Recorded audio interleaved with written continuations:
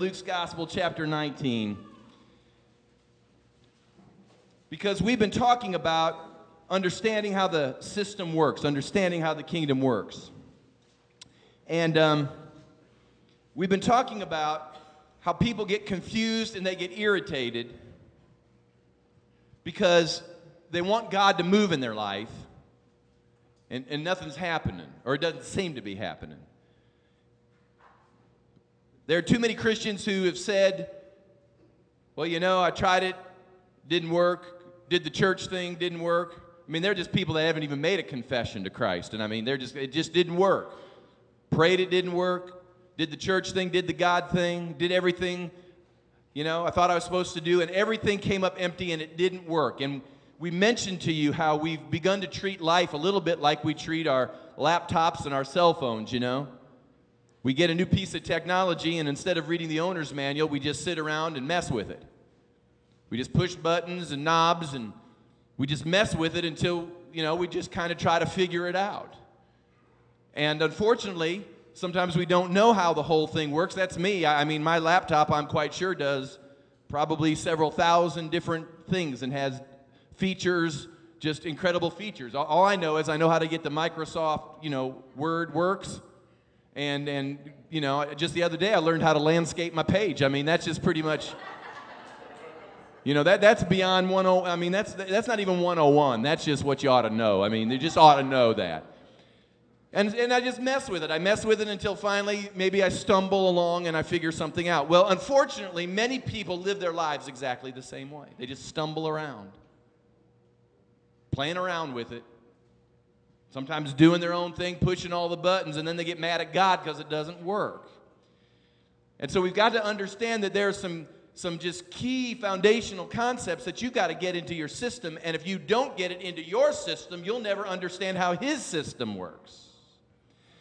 Now this morning I started throwing just a couple things and wanted to get t-shirts and stuff out to you. And isn't it great? I mean, doing that is just sort of like a demonstration of kind of how we've come to believe what God is all about. The Bible says that every good and perfect gift comes from the Father above. Amen?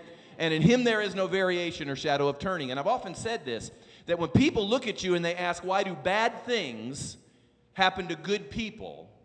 Has anybody ever said that? Why do bad things happen to good people? I mean, I think everybody's heard that. You say, what do you say, Pastor? Tell them this. You're asking the wrong question. That's the wrong question. The right question is this: why do good things happen to any of us? Now, it's amazing how we don't consternate over that, do we? Because we've now lived to where we've said, obviously, I'm deserving of every good thing. Good is the norm. Good is how it ought to be all the time, but that's not what the Bible teaches. The Bible teaches that we live in a world that's under a curse. We live in a world that's fallen, the Bible tells us. And because we live in this world that's fallen, evil, carnal or fallen things should be the norm in all of our lives. So what happens is when good comes into our life, that's a God invasion.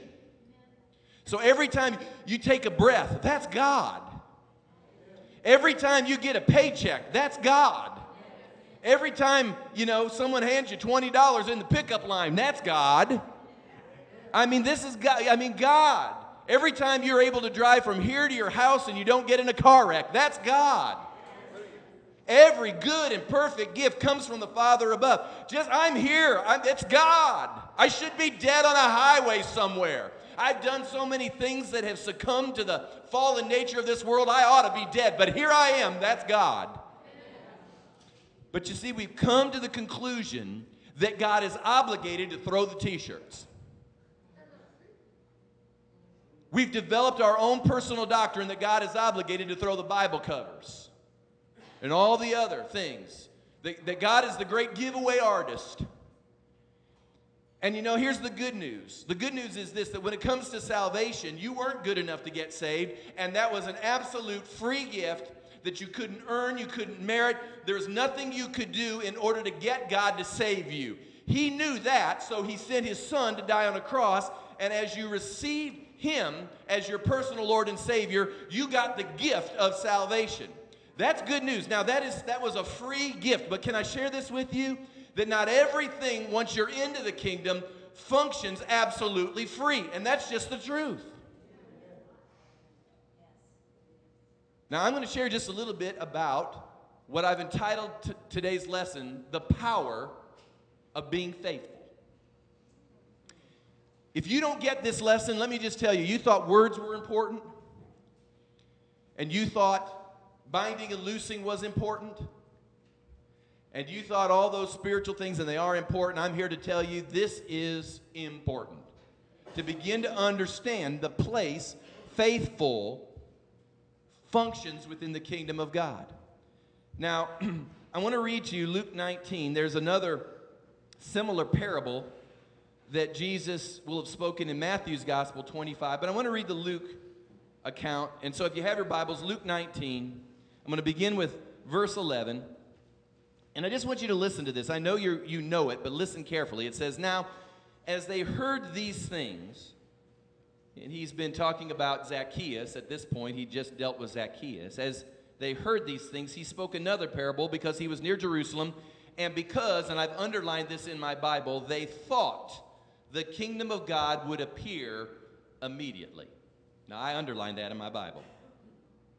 "Therefore," he said in verse 12, "a certain nobleman went into a far country to receive for himself a kingdom and to return. So he called 10 of his servants, delivered to them 10 minas, which is, I understand, about 3 months of wages. And he said to them, 'Do business till I come.' But," it says, "his citizens hated him and sent a delegation after him, saying, 'We will not have this man to reign over us.' And so it was that when he returned, having received the kingdom, he then commanded these servants to whom he had given the money to be called to him, that he might know how much every man had gained by trading. Then came the first, saying, 'Master, your mina has earned 10 minas.'" In other words, that's a big return, isn't it? "And he said to him, 'Listen, well done, good servant, because you were faithful.'" Now remember that. "Faithful in a very little, have authority over 10 cities. And the second came, saying, 'Master, your mina has earned 5 minas.' And likewise he said to him, 'You also be over 5 cities.' Then another came, saying, 'Master, here's your mina, which I have kept put away in a handkerchief. For I feared you, because you are an austere man. You collect what you did not deposit, you reap what you did not sow.' And he said to him, 'Out of your own mouth I will judge you, you wicked servant. You knew that I was an austere man, collecting what I did not deposit, reaping what I did not sow. Why then did you not put my money in the bank, that at my coming I might have collected it with interest?' And he said to those who stood by, 'Take the mina from him, and give it to him who has 10 minas. Now, that's not fair.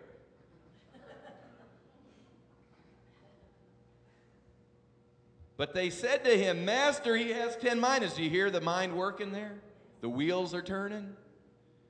Verse 26, "For I say to you that to everyone who has will be given, and from him who does not have, even what he has will be taken away from him. But bring here those enemies of mine who did not want me to reign over them, and slay them before me." Wow. The power of being faithful. I will not read to you Matthew chapter 25, beginning with verse 14. As I mentioned, there was a similar parable. It's not exactly the same, but it's very similar with regards to this, as Jesus tells them another parable regarding talents and passing out particular talents. That's money as well. And in that particular passage, as they deal with the talents rightly, the master says, "Well done, you good and faithful servant." You good and faithful servant.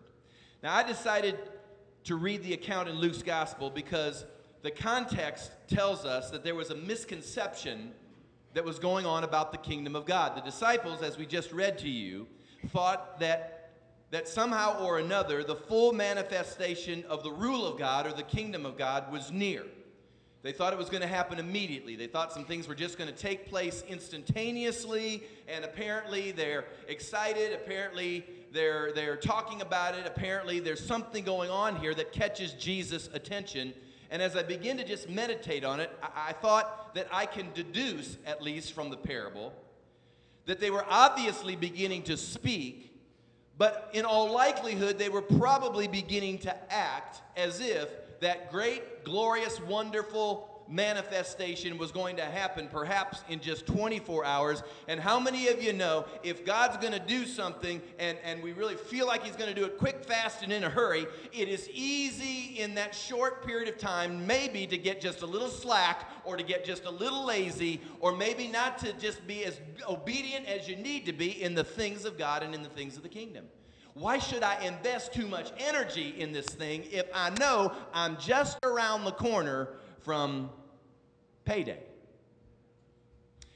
So he begins to hear this, see this, think about this, and the parable, I believe, becomes a reminder to them and ultimately to us of how the kingdom works and how the Lord releases position, how he releases influence, how he releases even abundance to his people. I mean, I don't know about you, but if I were to say anyone here interested in having influence, anyone interested here in having resource, anyone interested here in maybe seeing God give you a raise, a career change, a promotion, any of these sorts of things, is anyone here interested in those kind of things? Well, I'll just ask, anyone here interested in some things like that maybe going on in your life? I think that probably is almost 100%. So what Jesus says to them right here, because they were always concerned about this in so many of their interactions, Jesus speaks to them about what it means to be faithful. And I can also say that because there are at least 2 long parables that were recorded about this subject, Jesus must have emphasized this on numerous occasions. And I can only surmise from all of that much like today, there could be a misunderstanding as to what faithfulness was all about. Now, the first thing I want to do is I just want to clear up just a little confusion, because as is often the case, a lot of times we don't really understand what the concept is. And so let me clear up some confusion, and let's start by stating what faithfulness is not. This might be the easiest way to go after it. What faithfulness is not. Number 1, it is not working for your salvation. That's not faithfulness. Faithfulness is not somehow meriting, working, or striving in order to be saved. In fact, I'll just be honest with you, many people justify their lack of faithfulness by saying, well, I don't have to do anything to be saved. And that justifies their unfaithfulness. And that's true. Let me just say, they are true to an extent. You don't have to work or somehow merit God's salvation happening in your life. But we have corrupted, I believe we've corrupted the concept of faithfulness to kind of fit our plagued consciences. You know, whenever we're walking against the kingdom of God, whenever we're walking against those precepts of the kingdom, our conscience will be plagued. Amen. Sure it will. Anytime you're at variance with what the heart of God is, he will begin to plague you in your conscience. And so there's this plaguing that's going on, and because we're human beings and we don't like our consciences messed with, we try to think of all sorts of ways to get our conscience cleansed or to get that feeling out. And so what we do is, instead of coming to the cross and repenting and doing what we need to do in order to implement that which God has said, what we do is we redefine everything in order that we fit better into it. And so here we are with this particular thing, and I'm just pointing out that these people in the parables were called servants. They were servants of the master. So that tells me they had at least some level of relationship. So I have no problem looking at these servants and perhaps even saying they were saved people. I don't believe they were probably being used to talk to someone that didn't know God or didn't know what it meant to be in relationship with him. But I want to remind everyone here, Philippians 2:12 says that we are to work out our salvation with fear and trembling. Now that's in the Bible. And what that means is, it means, or at least it doesn't mean that you keep your salvation by your continued works, but can I just say this, and there's a real line here that we got to get a hold of, and that is your faith, though, is expressed in a progressive, obedient participation in the things of God. You can't say you love God and not serve him and not want to obey him. You can't sit there and be alienated in all that you do and the ways of God and somehow come up and say you love him. Jesus will say, I never knew you. Something ain't working right in there. So understand, it's not working for your salvation, but it is an expression of obedient participation in the things of God. Number 2, faithfulness is not being under the law. It is not being under the law. And it's a lot like what we just mentioned. Anytime we're confronted with a lack of obedience in our life or a lack of faithfulness in our life, we drop back to, well, I've been freed from the law. You're trying to put me under the law. No, I'm trying to get you faithful. Oh, no, I've been freed from the law. No, we're trying to get you obedient. That's not the obedience isn't the law. Obedience is obedience. What that means is when people say I've been freed from the law, I've learned this now in the culture that God has set me in. I have learned this, that anytime someone looks at me, and usually when they say I've been freed from the law, what that means is don't have any expectations on me. That's what it means. We need to grasp that there are expectations in the heart of God. Can I say that again? There are expectations in the heart of God. Think about this for just a minute when it comes to relationship. Think about how if you're in a relationship, it could be a family relationship, marriage relationship, it could be work relationships, it could be friendship relationships, but you think about this for just a minute. In every relationship in your life, there are expectations. Are there not? I mean, you have expectations. You have certain things that you would expect to receive from your spouse, certain things you would expect to receive from your family. There are expectations within relationship. And that's not bad. It's how it should be. So why is it that we don't think that when we have relationship with God, there might not be some expectations in His heart as well? How can you say you love somebody when you do exactly the opposite of what love entails? It happens all the time, I'm telling you, when people come to their relationship with God. And then number 3, faithfulness is not the hoops you jump through to get your way.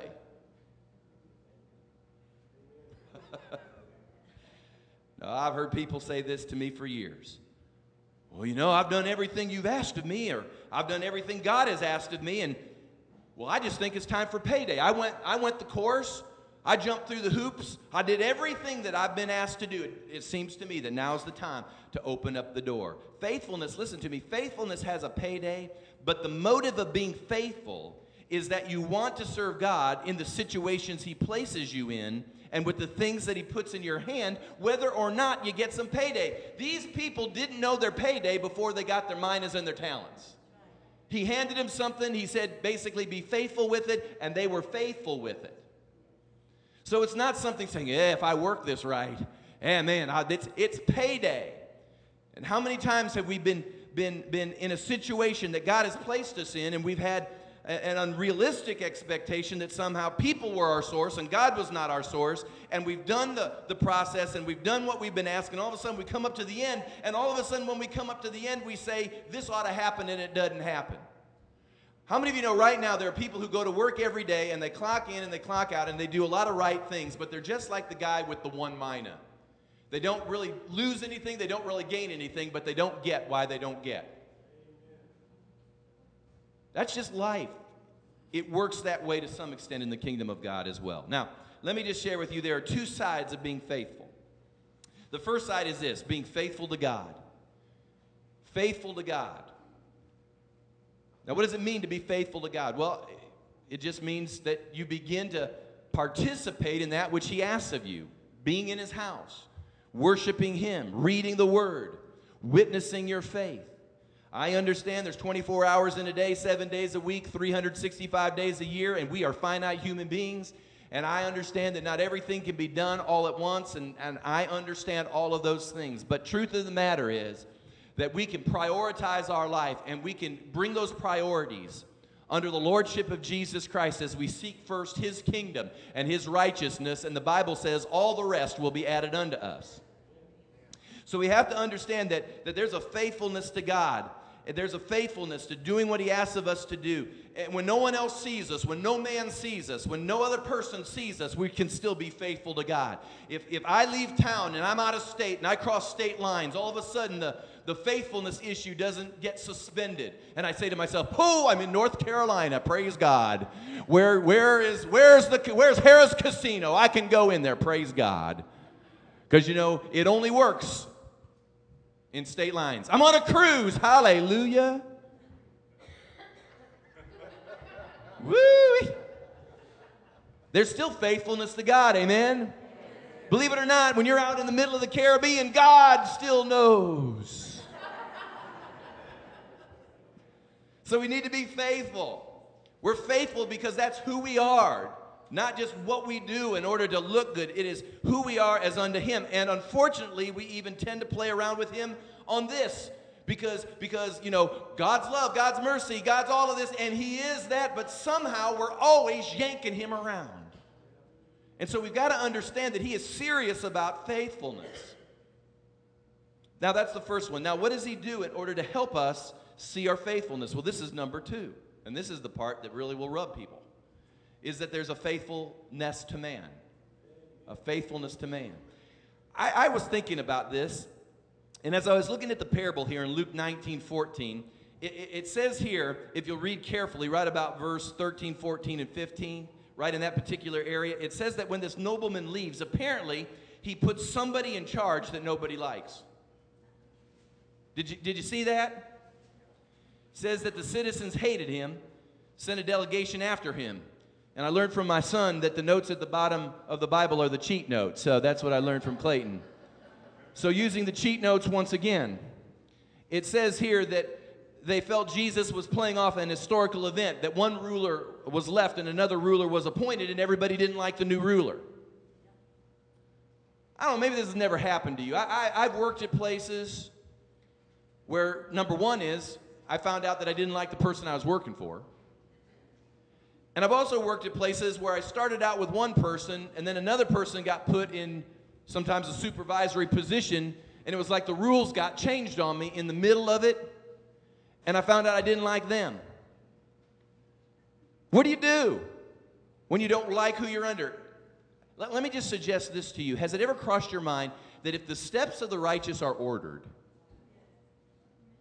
and God put you in a place, or he put you at a job, or he put you somewhere where all of a sudden something happens to you that's beyond your control, and maybe somebody's given you oversight that you don't know, you don't like, you aren't sure about, or whatever particular emotion or feeling you may have, has it ever crossed your mind that maybe God put them there in order to reveal just how much faithfulness works in your life?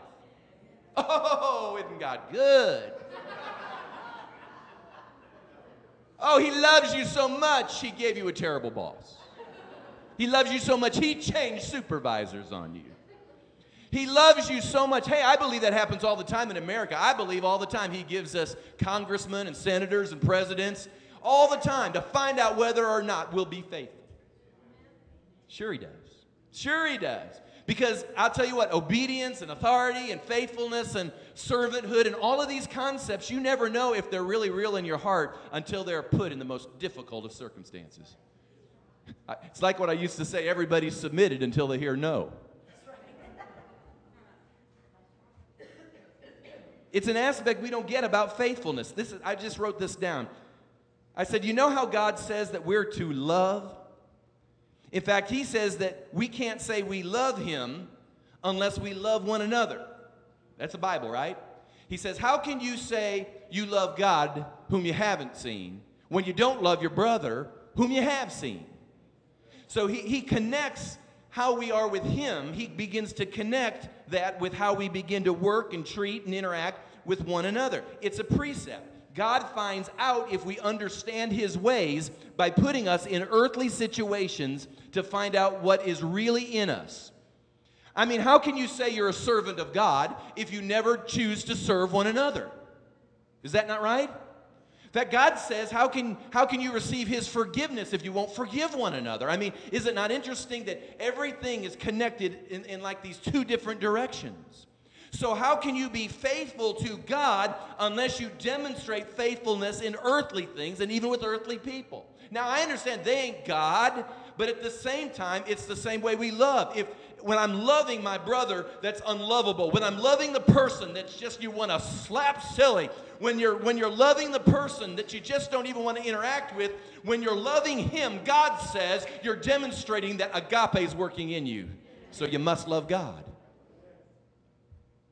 They ain't God, believe me. But if I can love that, if I can genuinely function in love, then I'm demonstrating something that's in me and towards him. Well, the same is with faithful. Same as with serving. I mean, we could go down the list. Let me read Proverbs 20, verse 6. Turn over to the book of Proverbs real quick, verse 6. Proverbs 20, verse 6. It says, most men will proclaim each his own goodness, but who can find a faithful man? I just stumbled across that verse. Most men will proclaim his own goodness, but who can find a faithful man? This is what that verse is telling us. It's telling us that for many, many people, we will announce our own sense of what is right and wrong. We have no problem announcing our own particular viewpoint of what our goodness is and how we're right. And of course, whenever we do that, we cut ourselves all kinds of slack. But this is what God says. He says, I don't really care how much you announce how good you are, or how right or wrong or whatever it is you're announcing. He says each man tends to do that. We tend to announce our own goodness. He says what I'm looking for is that which is faithful. Who can find a faithful man? Now, I just find it fascinating as we begin to talk about, and you want to change the screen, I want to talk about some concepts of faithfulness here. But I find it fascinating that the master here in Luke's gospel does not give everyone, in Matthew's gospel, does not give everyone the same amount of something. In fact, in both of these parables, we see just some different features of how the master relates to us. He doesn't give in Matthew the same amount to everybody, and then later on, he doesn't give them the same rewards. But he expects everyone to be faithful with whatever he placed in their hand at that particular moment. And there are just 5 concepts. And we might be able to talk a lot about faithfulness, but I'm trying to teach you this morning how the kingdom works. And this is a very natural precept that will unlock some supernatural things, if you really will get a hold of it. 5 things, 5 concepts about being faithful you need to grasp if you want to see God work more consistently in your life. And number 1 is the word consistency. Consistency. Now, I'm going to read just several verses. Bear with me. In Luke's Gospel, chapter 19, verse 17, it says, and he said to him, well done, good servant, because you were faithful in a very little, have authority over 10 cities. Now turn back a couple chapters to Luke 16:10. And again, he's in the same general area. And he says, he who is faithful in what is least is faithful also in much. And he who is unjust in what is least is unjust also in much. And then finally, I can quote it off the top of my head. In fact, we taught this at School of Leaders Discovery class the other night, Zechariah 4:10, because it says there, who will despise the day of small beginnings? Who will despise the day of small beginnings? You'll never be promoted in the things of God until you understand that you must have consistency in your life. I mean, God will not promote, he'll not release resource. If you can't handle and begin to be faithful with $10, why would he give you 10 million? Are you with me? I mean, we've got to understand that God's looking for some consistency in our life. Consistency is really one of the key issues in our world as to keep our testimony straight. Amen? Because I'm telling you, for a lot of people, their greatest hindrance to coming into the kingdom is our hypocrisies and our inconsistencies. And when they say that, the easiest thing you can do is say, well, you're probably right. There's a lot of hypocrisies and inconsistencies within the church and even within the kingdom. But can I just say this? There's a lot of hypocrisy in real estate too. There's a lot of hypocrisy at the electric company. There's hypocrisy in the marketplace. There's hypocrisy all over the place. If hypocrisy is going to all of a sudden cause you to not do something, then you better quit your job, because I could go to your job right now and I'll find me 3 hypocrites before the morning's over. It doesn't bother you, does it? You'll just go right on into work despite those hypocrisies and inconsistencies, and you'll just go right to work.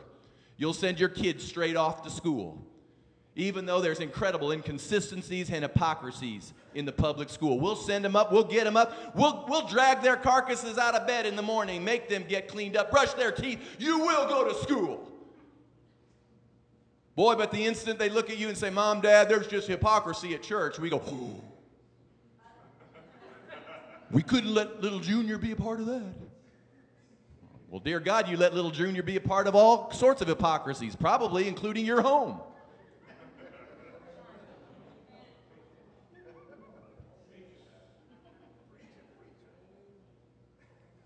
But having said that, that doesn't all of a sudden give us an out to the issue of consistency. Consistency. We ought to be working at this. And when we begin to function in consistency, we're not meriting God's salvation. We're not somehow dragging him down to cause us to be saved, but we're being faithful. We are being consistent. We want to be obedient more and more every day. I want to be transformed from glory to glory, from faith to faith. I want to be more obedient tomorrow than I was today. And faithfulness starts when you don't have all that much, or it doesn't seem all that important, but God looks and sees what you'll do even with just a little thing. A little thing. I mean, we've got to get a hold of this. I mean, whether it's, we talk a lot about finance, and I don't mean to, but it's just the little things. God will entrust you a little thing that you'll say, that's not important, and it's very important to God. Let me ask you just things. Are you on time? Do you make an effort to be on time to things? It's just, you say, well, it's just a little thing. Well, okay. Then you won't mind if God's not on time with you. Because God is faithful, right? I mean, are you dependable? I mean, can people set their watch by your character? I mean, why would God grant us greater opportunities when we're not consistent with what's in our hand? And this is what the parable is talking about. They are given authority, they're given rulership, they're given influence, they are given incredible things, but it starts by their being consistent. He gave them something that was his, and they were consistent with it. Just this point, if we could get this point in our system, do you realize we'd probably win half the world just by being consistent? Amen. Come on now, the body of Christ has got to arise and become consistent. We're not acting and being and functioning like them. If you're a Christian employee, you ought to be there when work starts. You ought to leave when the clock says it's time to go. I mean, you just ought to. You ought to give a good day's work for a good day's wage. You just ought to be faithful to whatever God puts in front of you. And don't look at me and say, you don't understand my boss. I don't like him. He's unrighteous. He's this, he's that. Go back and read the parable. God wants to know if you'll function with him faithfully, he knows how you'll do with a faithful God. Consistency. Number 2, just talking about being faithful, is accountability. This is what's really, it's almost humorous to me in some ways. But here's the master, and he gives these servants, no matter what parable you're reading, he gives these servants money. He hands them money. And he says, do business with this money. I'm going to come back. And when he comes back and he checks up on the money, the servants didn't say, what money?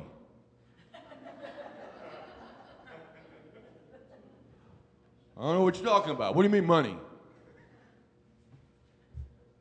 You got a photograph of that moment? I didn't sign anything. What money?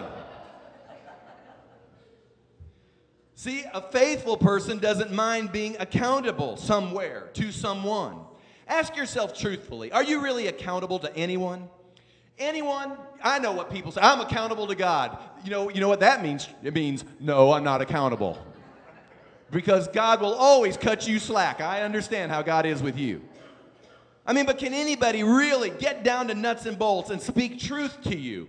Can they somehow, and I'm not talking about, just blasting you. I understand no one likes to get blasted. No one wants just to have anybody jump into their life and just chirp at them. I understand, but you ought to have somebody, usually an authority in your life, somebody that you look at and say, I want to hear truth. I want to hear the real raw deal. And if that be true, that when they speak it, you don't go, oh, can't believe you said that to me. I can't believe it. You're not my friend. Well, no, I'm not your friend. I'm trying to keep you accountable. There will be no maturity unless you determine you want some accountability in your life. God won't promote you unless there's some of this. And there was accountability even within the parables. That's a part of being faithful, is somewhere or another letting someone talk into your life. Number 3, I got to keep going, loyalty. Luke 16:12. It says that if you've not been faithful in what is another man's, who will give you what is your own? So God says this. God says that there has to be a sense of loyalty in the earth. Loyalty is a lost concept in America.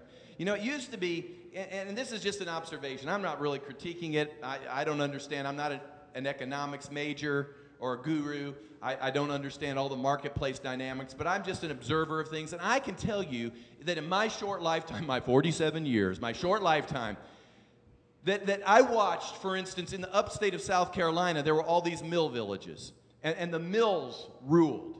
You could go to Detroit or Michigan, and the auto industry ruled. You could go to Akron, Ohio, and the tire industry ruled. And it was interesting that in those particular eras, not too long ago, that if you went to work for one of these companies or corporations, I mean, you would have several generations of people who would have worked at those plants.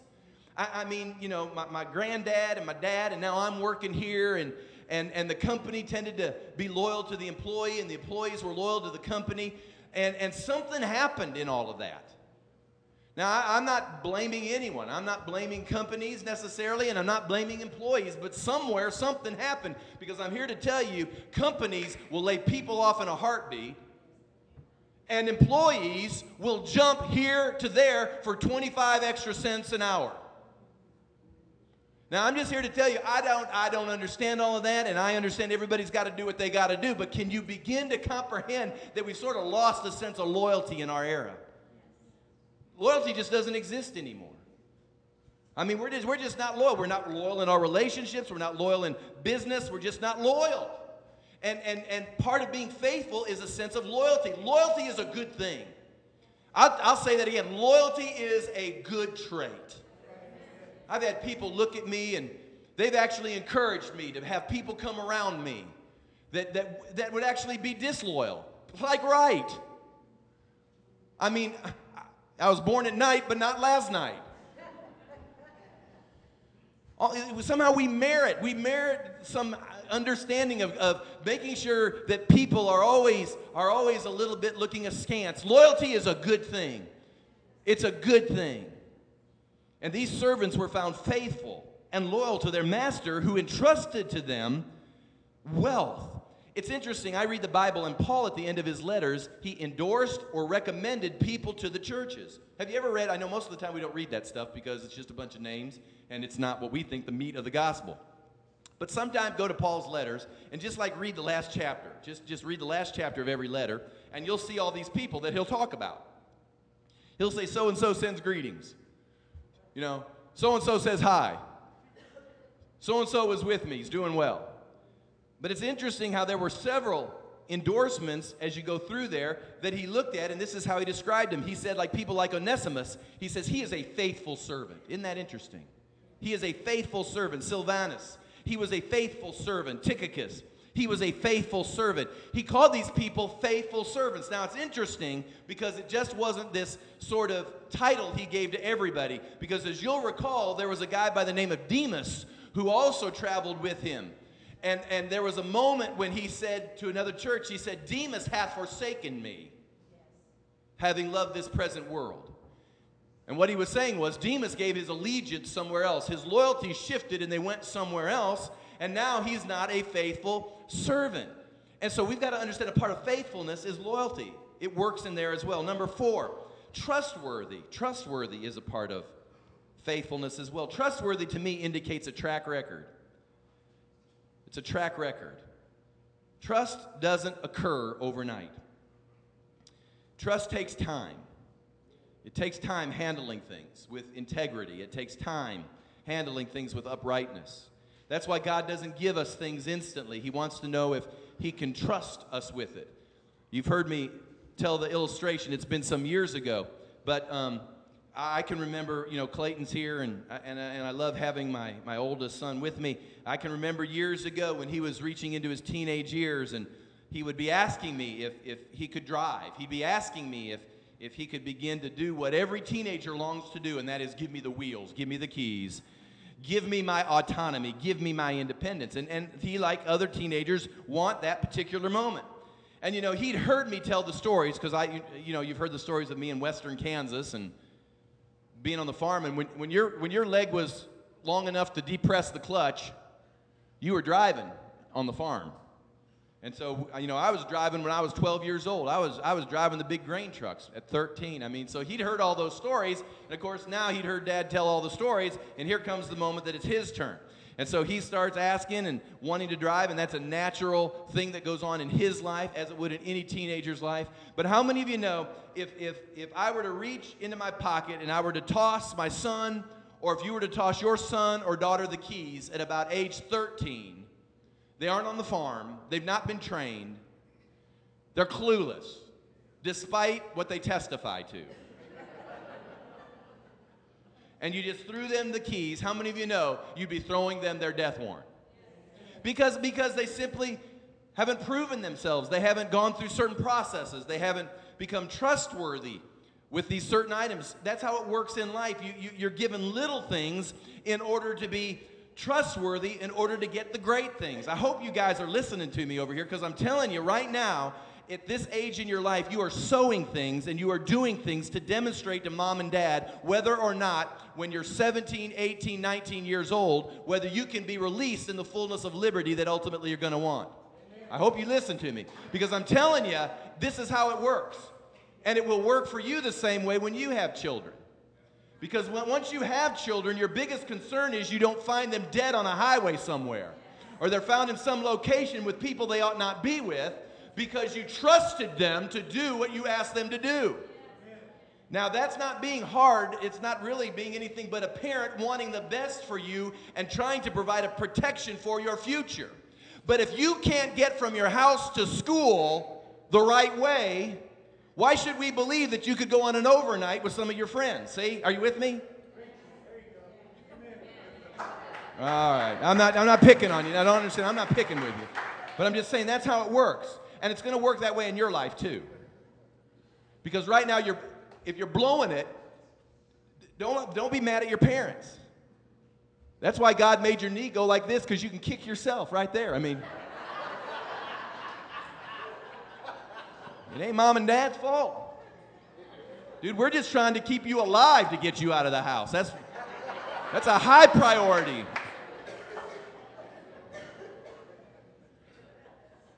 My Lord. It is. It's your worst nightmare, is it not, mom and dad, about 11 o'clock at night to get a phone call?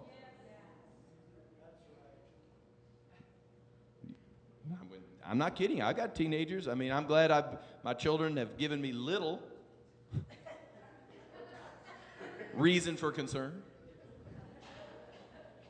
But there's nothing that I sent Clay over to Australia as an adult. But I guarantee you this, and I know he wasn't a perfect child, but I can tell you this, there were certain things that he did do right in his life that gave us as parents the beginnings of confidence that if we released him into a foreign country, he just wouldn't lose his mind. Now, I'm grateful for that, but there are some young people I see, and I'm not talking about our young people. We have a lot of good young people, and we have a lot of great young people. But I've watched young people all over the place. You can't let them drive out of the neighborhood before they get a brain cramp.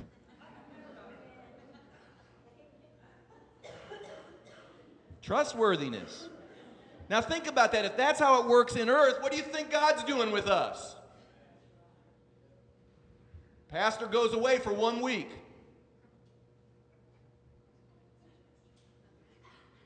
How many know when the cat's away?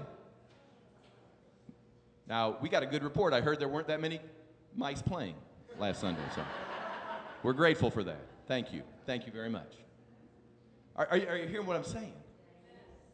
I mean, you got to be trustworthy. And maybe nobody in the natural knows anything. I will assure you, God still knows. And let me tell you something. As a parent, I can't release his total destiny. As a parent, your parents can't release your destiny. Other people can't release you all's destiny. You need to understand God's the releaser of purpose and destiny. And if you're jacking him around, that's the most important person of all, whether anyone else knows or not. Faithful. Faithful. Luke 16:11 says, therefore, if you've not been faithful in the unrighteous mammon, or he's talking about money at that point, who will commit to your trust the true riches? He's just saying if you can't handle, some natural things, you're not going to get spiritual things. Trustworthy. Then finally, number 5. This is all about being faithful. Most people don't understand faithful. That's why I'm spending time on this, because if I were to ask the question, are you a faithful person? everybody would go, yes. And you know why we all say yes? It's because we all define it our way. It's like, are you a loving person? Have you ever seen on like the morning talk shows or anything like that when somebody tragically will pass away? I mean, they'll tragically pass away or something will have happened, and they will interview the family or friends or somebody with regards to that person, and they'll ask them, describe to me John Doe who just passed away. Oh, he was a great person. Never met a person he didn't like. He'd have done anything for you. Have you ever noticed that? I mean, it doesn't matter. I mean, they could have been a scoundrel and an axe murderer. I mean, no joke. And every time I hear that, it's not that I don't believe it could be true. There's no judgment involved in it. I'm just simply saying we define it however we define it. There are some people say, well, yeah, I killed somebody, but I wasn't Adolf Hitler. So I'm okay. Or in recent days, we can do armed robbery at Food Lion, and they're still a good kid. I'm going to have to work that one over a little bit. I believe they want to be now. The last one, number 5, authority. Authority links up to faithfulness with regards to, can you work under someone else? How about someone you don't even like? We've already mentioned that. I don't believe you'll ever understand faithful until you get authority, because the two go hand in hand. You can't be faithful with that which is another's unless you're under the authority of that one. They were faithful servants. One comes under the other, and everybody needs to be faithful and under authority in their life. You need that in your life. Now, I want you to notice, and I'm going to stop right now. Notice what the rewards were. The Bible says this, that they were given rule and authority over cities. It's interesting that the master gave them money, apparently, and as they were faithful with this little bit of money, he gives them authority or rulership or influence in the cities that they were a part of. Now, this is what you need to understand. Right now, God has put things before you. He has put things in your hand. He has put things in front of your face, and he's asking you to be faithful with it. And the reason sometimes we don't want to be faithful with what's in front of us is because we cannot make the connection of why this thing has anything to do with that which we ultimately believe God is going to lead us to. We say to ourselves, well, why should I be faithful here? Why should I be faithful changing tires at the tire store when ultimately I am supposed to be this preacher to the nations? Or why should I be faithful in this retail business and selling shirts and dresses when ultimately I'm supposed to be the chief executive officer of this particular company that has nothing to do with this particular field? You got to understand that God puts you in situations and says this: if you will handle this well, I'll open a door to your destiny. And when it opens, the only way people will be able to explain it is that God opened the door. Because it wasn't your resume, it wasn't who you knew, it wasn't anything like that. It had absolutely everything to do with God. Are you hearing me? We're always working the system when God says, understand how the system works. That's what we're always doing. We're always trying to figure out, how do I get an open door in this area? How do I do this? How do I do? When you need to be faithful with what's in front of you, and God will open up those doors. In Proverbs 28:20, and I'm done. Hallelujah. Proverbs 28:20. It says, a faithful man will abound with blessing. A faithful man will abound with blessing, but he who hastens to be rich will not go unpunished. Let me tell you, I could read and read and read and read. I'll just bring it down to this: faithful. Everyone say faithful. Faithful. One more time. Faithful. Get that in your system.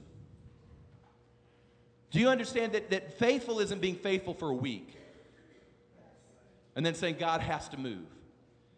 Faithful is not just going after it a month and then thinking, well, I've done my best, so I don't have to do any more. That's not faithful. Faithful is like what it says about Moses when he was faithful for 40 years. Oh, my Lord. You say, well, doesn't God understand that time's a wasting?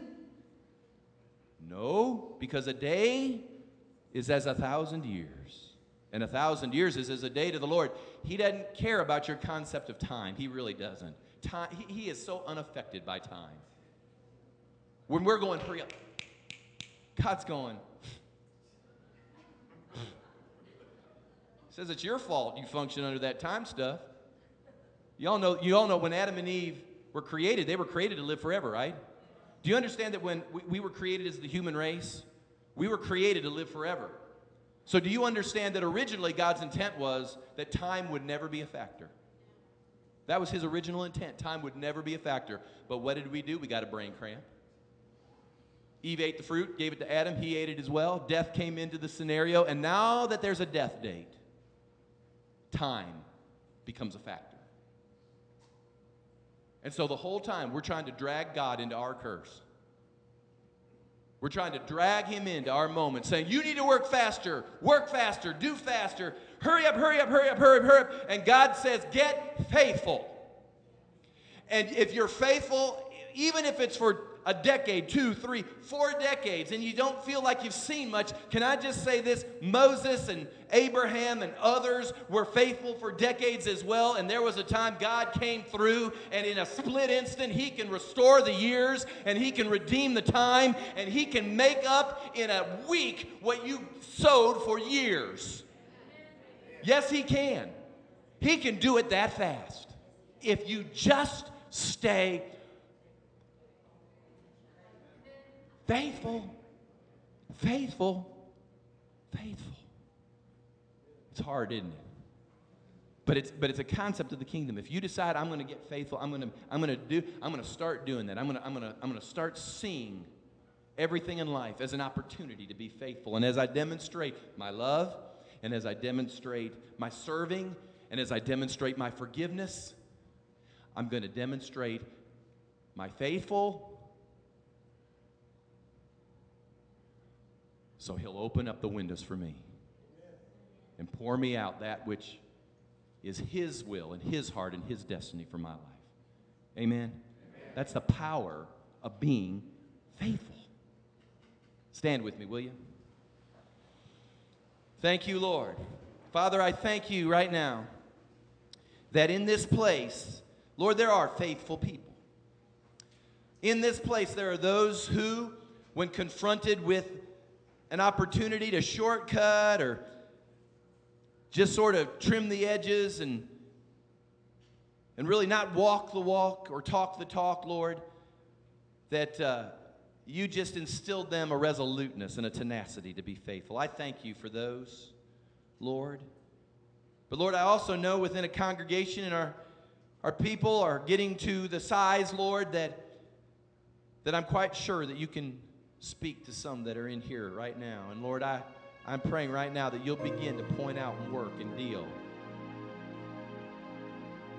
And begin to instill in us the need to be faithful. Faithfulness. Faithful, faithful, faithful.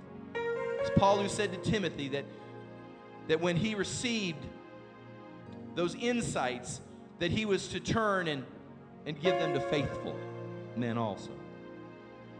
Lord, faithful is what you're looking for. You're just not looking for the most talented. Talent's great, skill's wonderful. But faithful goes a long way with you. So, Lord, I pray right now that, Lord, we'd begin to evaluate and reprioritize that which we need to do in our life in order that we can begin to walk in faithfulness. Thank you, Lord, for talking to us, that the burden isn't too great for us to bear, but it's a challenge because destiny's at stake. Lord, there are people in this congregation right now, Lord, that you have a plan for their life that entails rulership and great influence. You have plans that are going on in this congregation for people that entail, Lord, wonderful doors opening in order to do incredible, exceeding abundant things. Lord, that's the type of God you are. You release that kind of purpose and promise upon our lives. But Lord, we shut it down ourselves when we determine we don't want to be faithful, or we somehow redefine it and then we get irritated with you when it doesn't happen. So Lord, help us right now to humble ourselves and say, Lord, I submit my definition to you right now. You can change it. Rearrange it in me. And Lord, let it beget life in me right now in the name of Jesus. I don't speak duty. There's no duty to this. This is life. You get revelation of this and life will spring up to you. Lord, let life spring up in your people right now. Realizing that as they're steady and consistent and trustworthy and loyal and all the things we've talked about, Lord, that as they do this, you are preparing for them a future. Lord, I especially pray for these young people. Lord, I thank you for their lives. I thank you, Lord, that there is latent potential that exists in them right now. And Lord, I know the enemy would love to snuff some of it out, but we ask for your protection. We ask for your oversight. And Lord, I ask that you would unveil their eyes, even at this young age, that they might know all the days of their life a faithful walk. So that, Lord, they not be disqualified for all that you have for them. Work it in them, Lord. We love them. We want the best for them. As a parent, Lord, I know how that feels. I want my children. And Lord, I want my youth to succeed and do great things. Help them to understand it's about being faithful. About being faithful. Thank you, Lord, you're working it in us right now.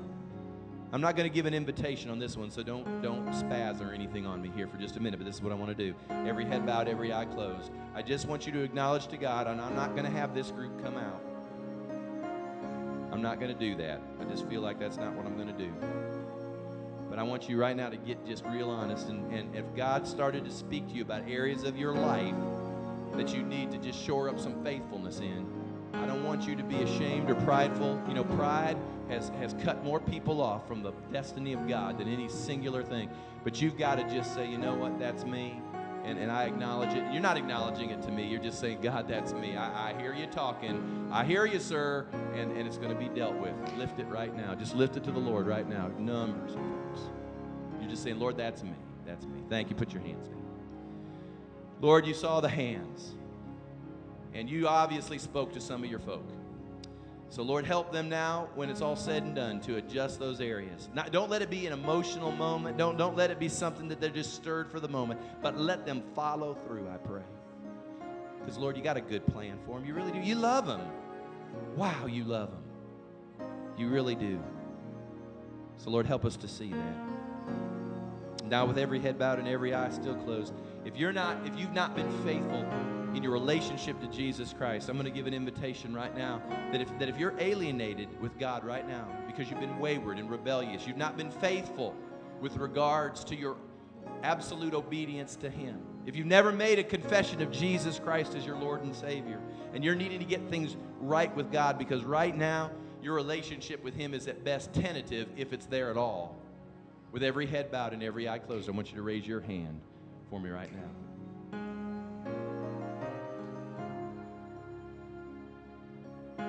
Put your hands down. I want everyone in the congregation to pray this with me right now.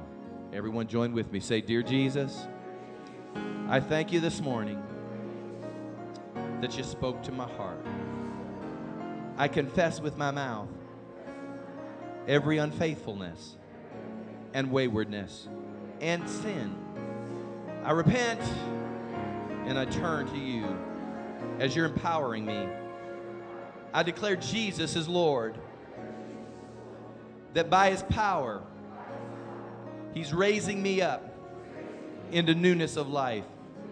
I receive that power now to do what I have not done, to be what I have not been. I shall arise and I shall be faithful. It shall be said of me, I was a faithful person to the Lord my God. And I trust you, Lord, in the time schedules to bring to pass your good will in my life. I trust you and receive you and thank you in Jesus' name. Amen and amen. Give the Lord a big hand, will you please? Thank you, Lord. Thank you, Lord. Understanding how the system works. Plug it in now, okay? As I release you right now, you got to walk through those doors and you got to plug it in. You can't just say, well, that's a good sermon. Wasn't that a good sermon? That's a good sermon. And I got a t-shirt too. You can't beat that going to church. Plug it in, man. You got to plug it in tomorrow morning. For some of you, you got to get up tomorrow morning. You got to crack that Bible open before you leave. Be faithful. Some of you tomorrow morning, before you jump in the car, once you get in the car, you're off and running. You don't think about it. You got to find some minutes you can get away with God and you can pray. Start being faithful in that area. You hearing me? I mean, you got to start this tomorrow morning. Tomorrow morning. Some of you right now, God has dealt with you and talked to you in other areas that I couldn't even name. If I were to throw it here and name it, I probably wouldn't even know it. You got to get up tomorrow morning and start being faithful. God is with you to help you. You cooperate with Him. Amen? Lord, bless this people right now. Lord, I pray that they be of great influence in this city. You're doing something in this city right now. And Lord, we're grateful to be a part of it. And now I just pray, Lord, that as we release this congregation, we are releasing faithful men, faithful women. We are releasing them into this world to do great exploits for you. Lord, I thank you for that in Jesus' name. Amen and amen.